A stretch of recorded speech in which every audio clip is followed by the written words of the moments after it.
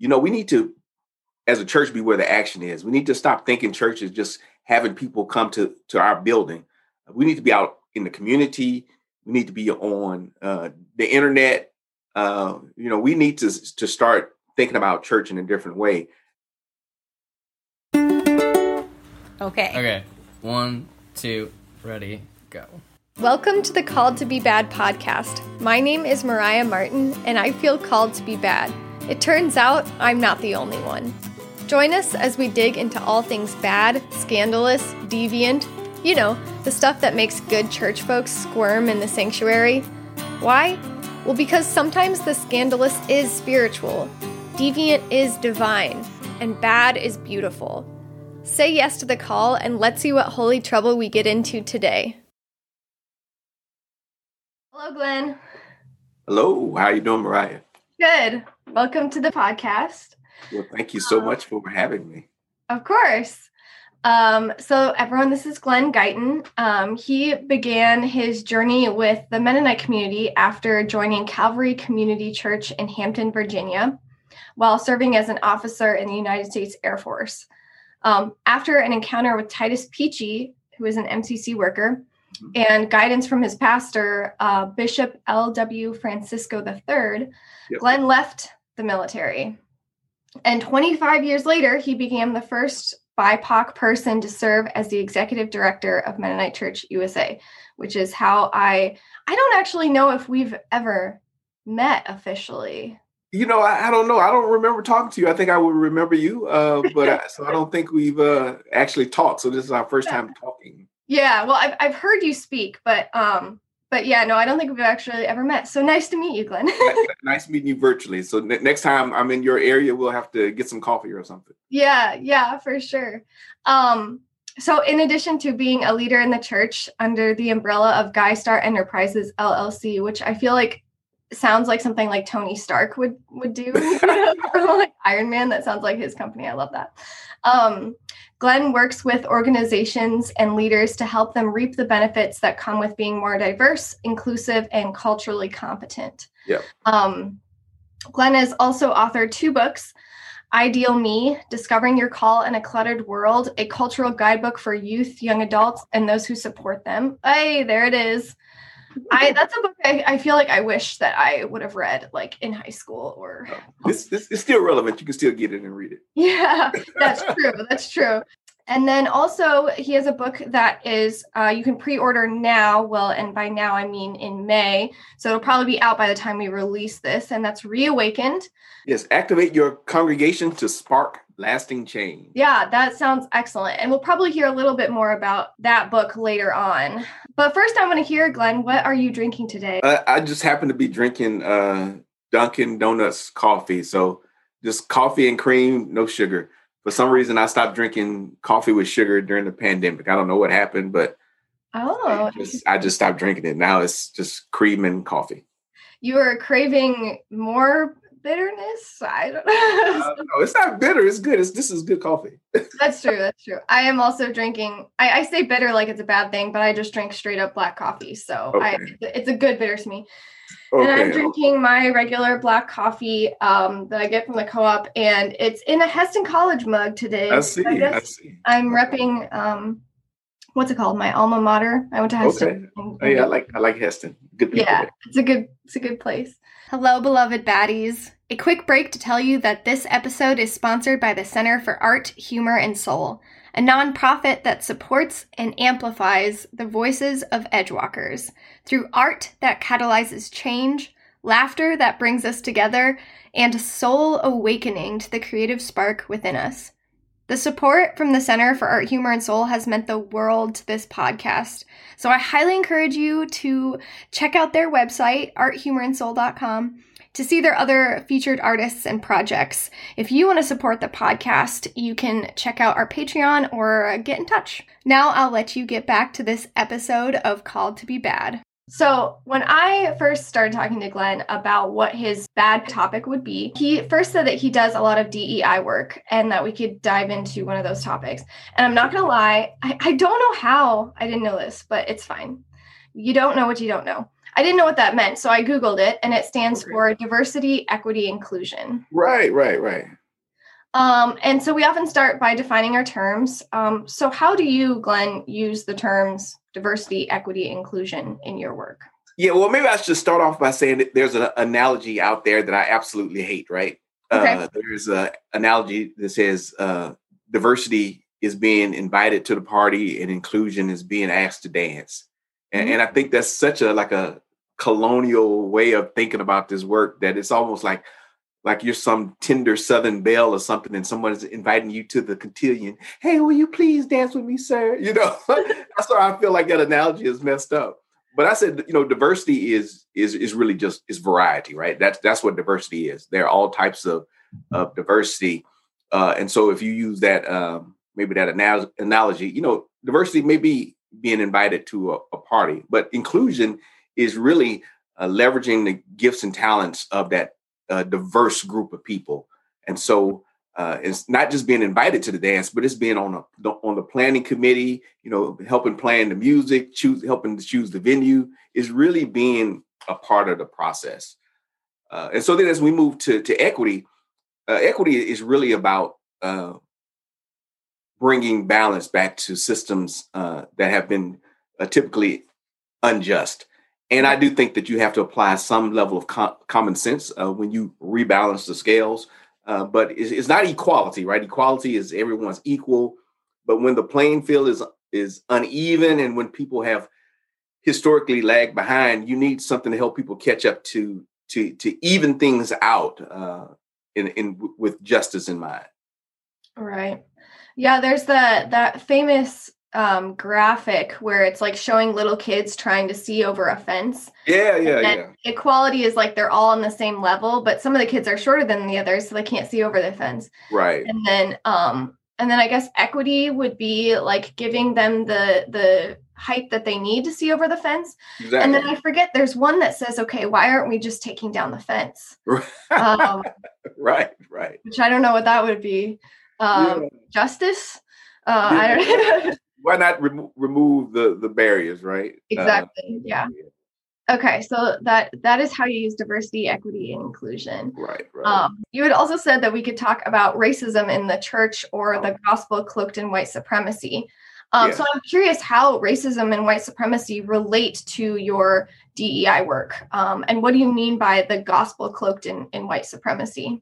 Yeah, so racism, again, when I talk about racism, I talk about a systemic misuse of power based on race. I'm not talking about simple prejudice or discrimination or somebody doesn't like you. That's often not the problem in church, right? Because we love everyone. We love everyone and we want to be friends, everyone. But we do have these systems of abuse of power, power imbalance. Many times maybe the church may be diverse, but the leadership is more monocultural or comes from a certain leadership paradigm. And so often in our theology, we adopt systems that are with only one cultural viewpoint. So the music that we sing, I've even been a part of some conversations in the church where we were talking about the new hymnal that came out with from Mental Media, and some people had mixed views on it.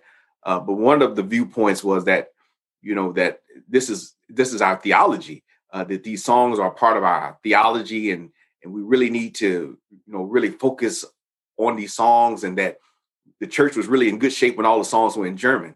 And I just really wanted to laugh. I'm like, I don't have any problem with the songs being in German, but I don't know German. My heritage is not from Germany.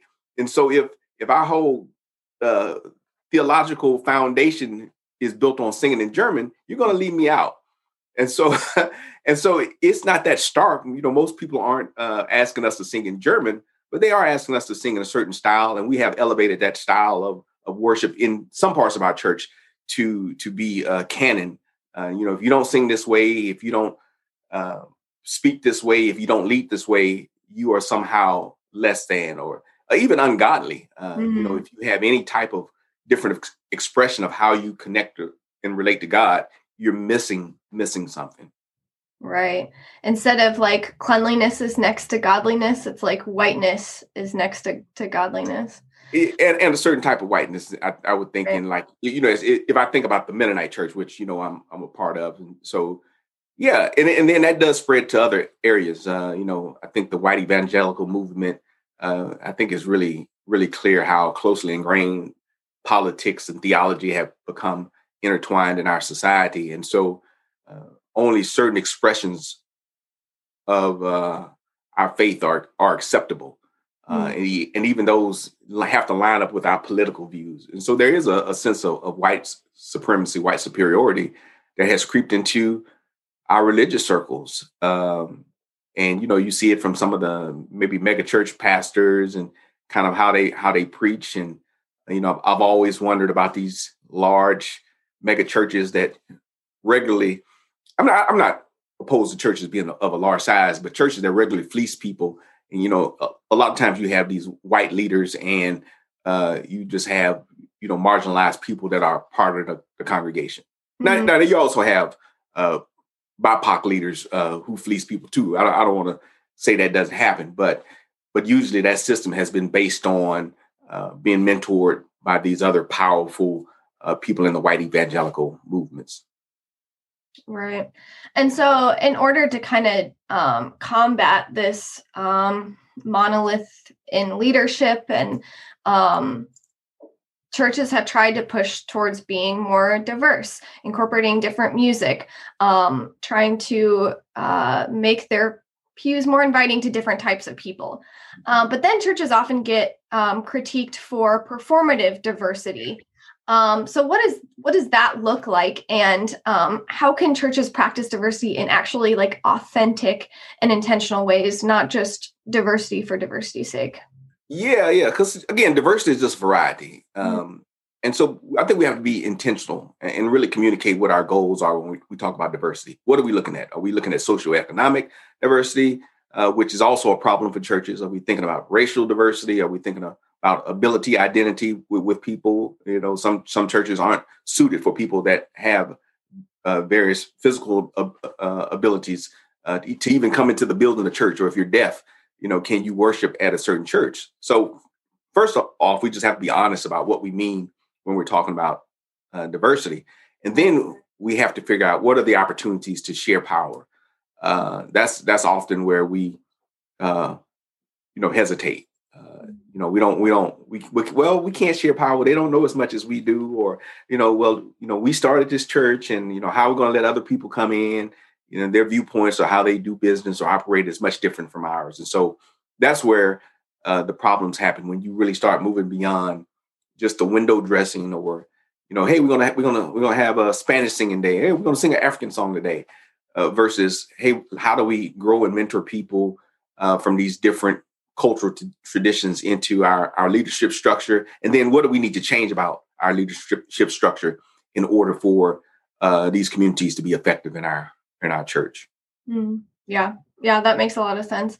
I think that sometimes when we talk about diversity, because there's a lot of talk around racism, we just automatically move to racial diversity, but there's so much more to that. We did an episode on here about ableism and accessibility in the church, where we talked about some of those ways to make the church more accessible and open to all sorts of different types of people.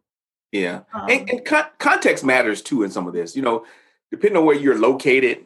I mean, you may not have access to different ethnic groups. So some churches are able to do that more, especially if you're in a large, metropolitan, urban area. You can have more racial diversity, ethnic diversity. But if you're in rural Kansas, you may not have that type of opportunity. So just be mindful of that. You're not gonna just like bust people in. Hey, let's just bust some Black people into our church on Sunday morning. But we won't have any relationships with them. We'll just bust them in. They come and worship. Then we bust them back out. That doesn't really make sense.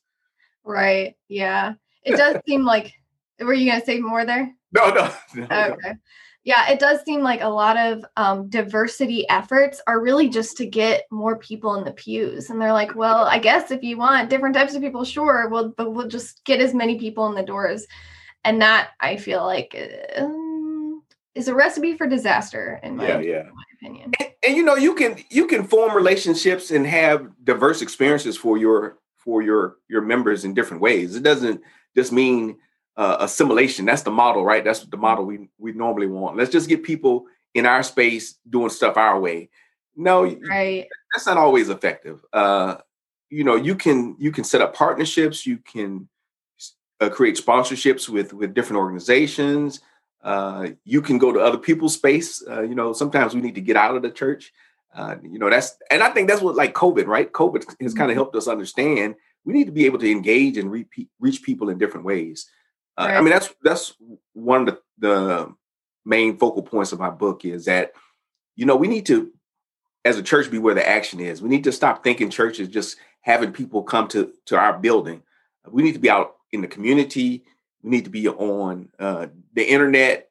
We need to start thinking about church in a different way. Yeah. Okay. So you talked a little bit about your book. So how does, are there other ways that your passion for DEI work shows up in your book? I mean, that's the main thing. I think that what I, try to do is incorporate this kind of more of an intercultural mindset in everything that I do. Sure. Again, diversity is not just about, race, but it is our understanding how we see the world, how we interact with the world.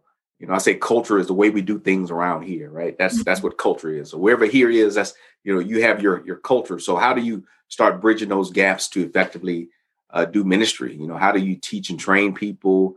What is your intentionality when you are seeking leaders, when you're seeking to grow and engage your community? And then understand like who you are. That's a big part of with diversity and inclusion. I think it's understanding who you are and not being threatened by other people. I'm very comfortable, being Glen. And, and the older I get, the more comfortable I get being me. I think that's the blessing of getting older, for one thing. But the earlier you can get comfortable in your own skin and you won't be threatened by other people. I think that's a big part of some of the polarizations in our church. We feel like it has to be, or in our churches and in our society, if you're not with me, you're against me. No, not necessarily. It doesn't have to be that way. Sometimes I'm with you on this issue and sometimes I'm not with you on another issue, but that doesn't mean that my whole identity is based on me being, red or blue or, black or white or, East Coast, West Coast, whatever. We create these artificial separations that are unnecessary. But I think part of it is just because we're not comfortable being us. We're not comfortable disagreeing with people. We're not comfortable understanding that if the world was just thought like we did, in every single way, we wouldn't get anywhere. We wouldn't have any progress. Right. So even as I think about leadership, I talk about leadership in a book. Leaders really need to be confident, that they have a vision to lead, that God speaks to them. But that doesn't mean that you can't have folks on your team not to threaten you, that challenge you. You shouldn't be threatened when people challenge you. No one on my staff, or I would say at least my senior leaders, none of my senior leaders would feel uncomfortable questioning something that I said. They challenge me all the time. They call me out on stuff. If I'm wrong, they don't have any problem telling me they think I'm wrong. And I don't have any problem telling them that, hey, well, I think you're wrong. We're going to do this. Or sometimes I say, you're right. I am wrong. Let's do it your way. I think that's a healthy understanding of how we need to interact and have a sense of who we are and who God has called us to be. Mm-hmm. And then we can live into that, these more diverse and inclusive environments. So cultivate an environment in your leadership where it's okay to challenge the leaders, maybe the head pastor, and it's okay to ask questions. And that's what actually pushes growth.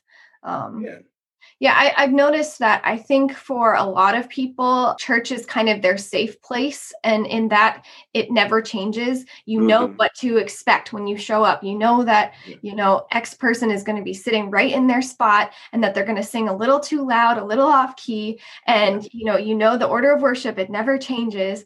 And I think people really like that. And especially like in a pandemic when it feels like everything is shifting, they like church not to change. And I think that's why a lot of churches have been getting a lot of pushback during the pandemic because people feel like they can control the church, like it's theirs to to control.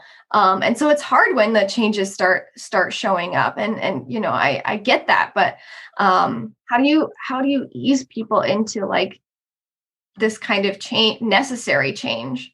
Yeah, yeah. Well, you know, it's a song. Give me that old time religion. You know that song? Give me that old time religion. Give me that old time religion. Give me that That old sounds a little time familiar.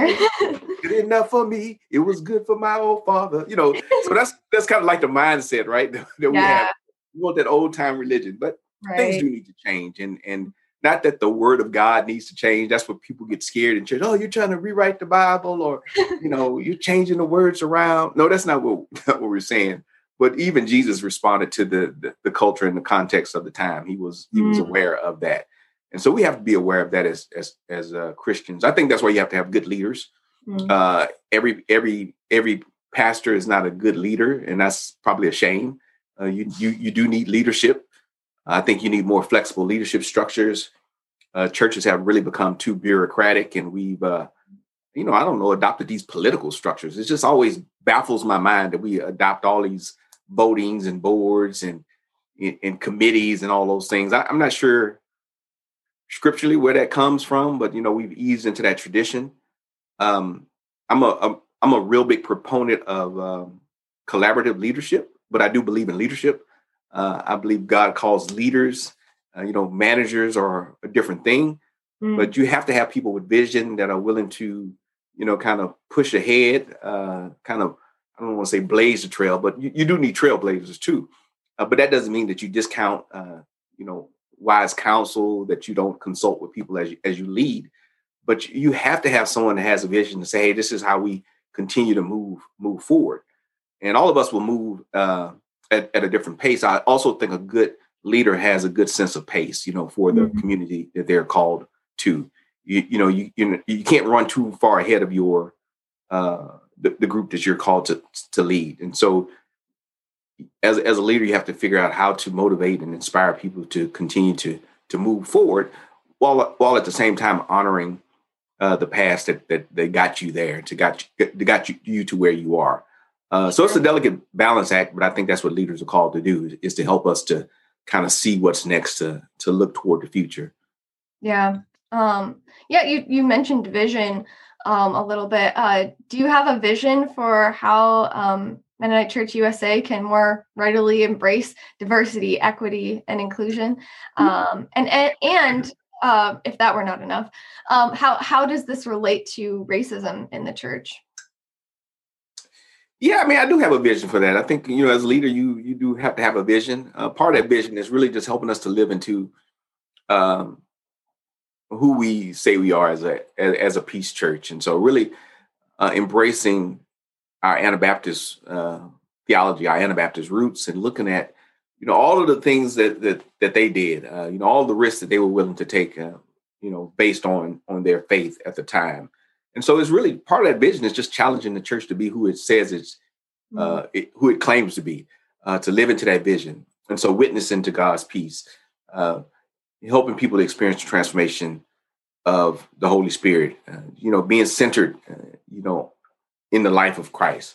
Those are really three real simple things that we can focus on as a denomination. And then we'll continue to work on our systems and train people to help them understand what diversity and inclusion is all about. And then giving them the training and resources that are necessary to move into that, empowering leaders of color, making those connections in the church. We have a number of different programs where we do some of these things. And, it takes time, right? It's hard work. It takes time. Hopefully me being in this role will inspire more leaders of color to feel like they have a place in the church. Right. And so, we just have to continue to work at it. Racism, will continue to exist, but I continue to challenge the systems.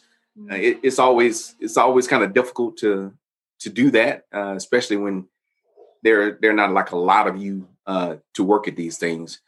So I have, a diverse team, diverse staff, just intentionally diverse. So I just want to, just continue to kind of model what I expect and just continue to work at these things, breaking down barriers where I can. sometimes it's a little challenging because you can't battle all the time. So you have to choose your battles wisely in these roles. And sometimes it's exhausting. I mean, it can really be tiring. And the good people, right? The good people in the church just don't realize sometimes how racist they can be, how oppressive they can be. But you just have to push through those things. Yeah. Yeah. So this is a question I ask a lot of people on the podcast. How would you respond if someone said that you were a bad Mennonite or a bad Christian or a bad executive director of MCUSA, if you for caring about what you do, for doing the DEI work? How would you respond? What people already say that, I'm sure. I mean, sure, there's plenty of people that say that all the time.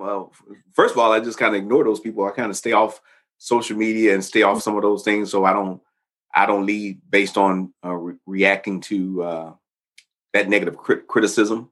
Sure. And also, again, I know who I am. I know what I'm called to do.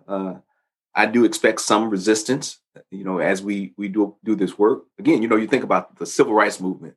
Everybody wasn't happy about the work that they were doing. Everyone wasn't on the same page. As you think about the early Anabaptists, they got a lot of criticism and they got death, right? So I'm still alive and well, and they pay me. That's a good thing.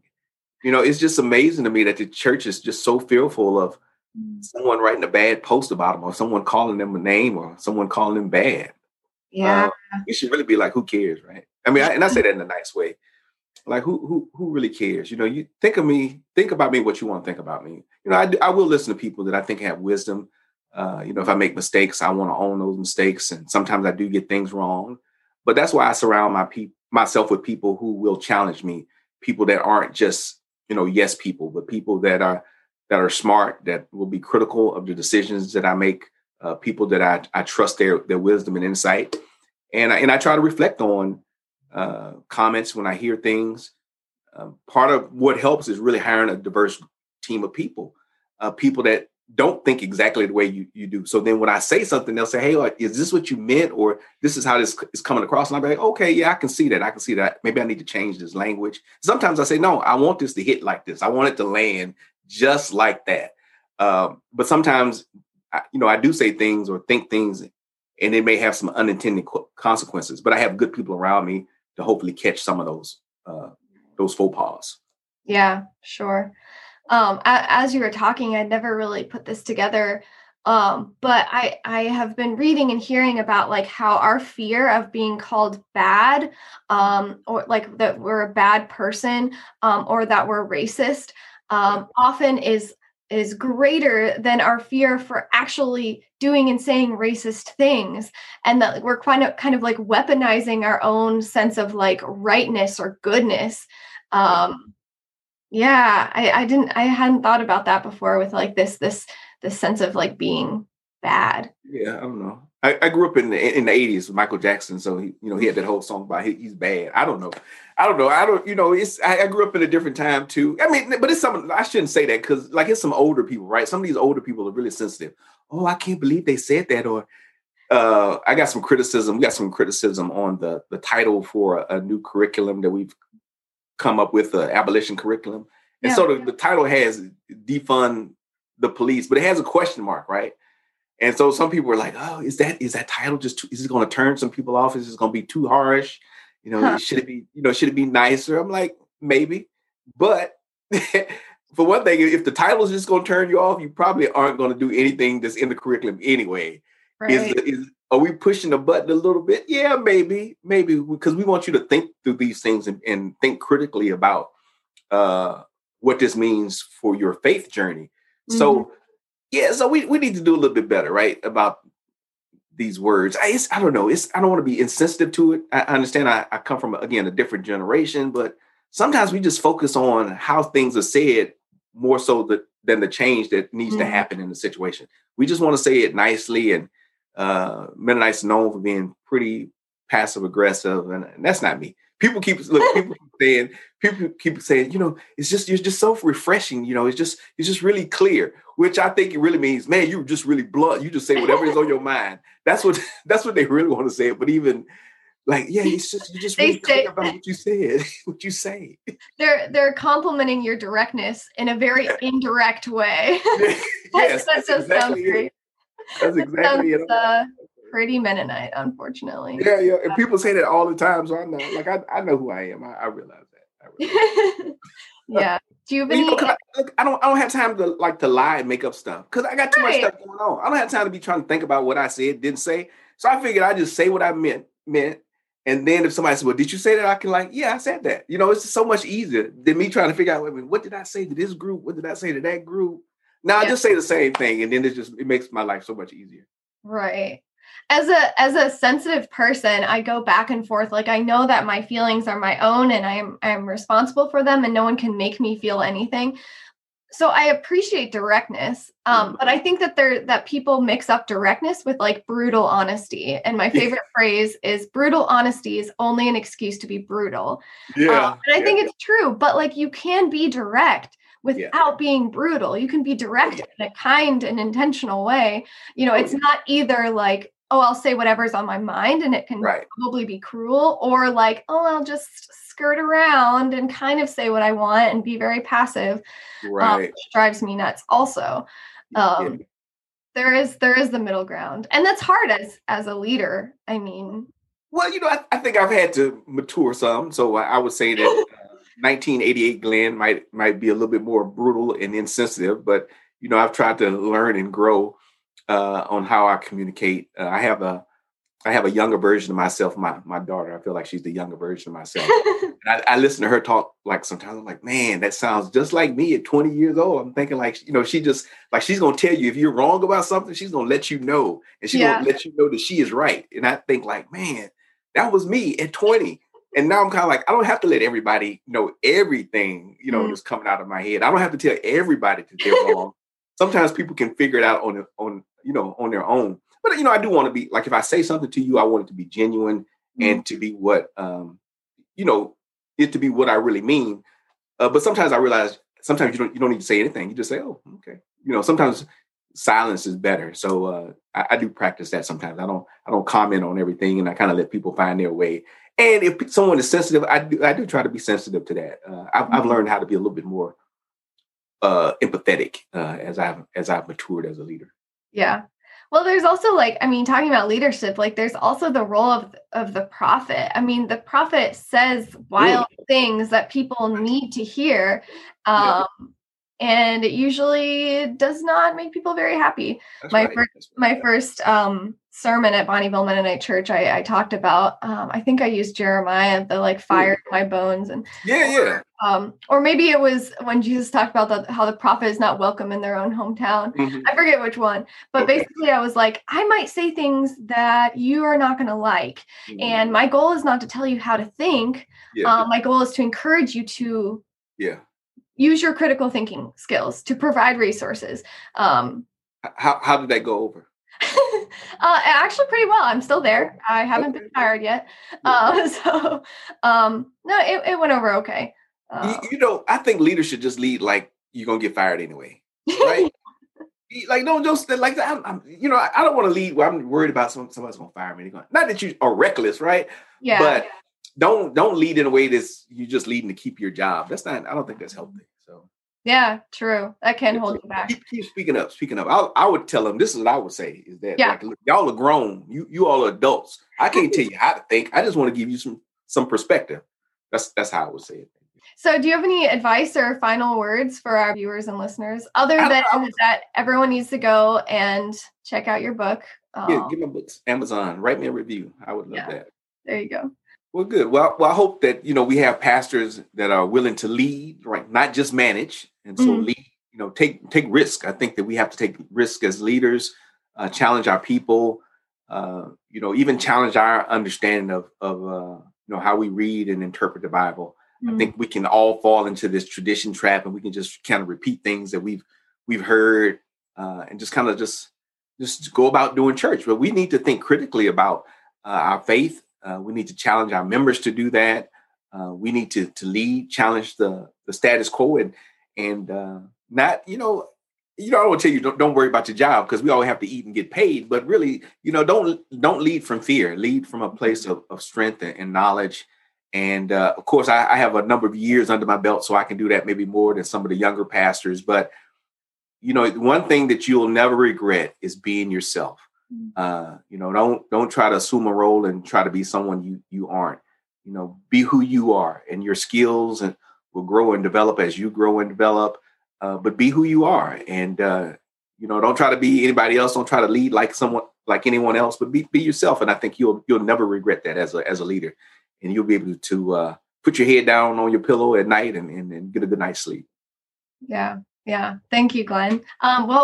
We often end with a blessing. Would it be okay if I bless you, Glenn, and all our viewers and listeners? Yes, I would appreciate that. Well, Glenn and viewers and listeners, may you go out with this spirit that Glenn mentioned of being yourself, of authenticity, of speaking with clarity, speaking your mind, not leading out of fear, but leading with a spirit of courage and vulnerability. Go in that courage. Amen. All right. Thank you so much, Mariah. Yeah. Thank you, Glenn, for being on. It's been a pleasure. All right. You have a great day. All right. Thanks. That's all for this episode of Called to Be Bad. Keep being your bad, beautiful selves, and I will see you next time.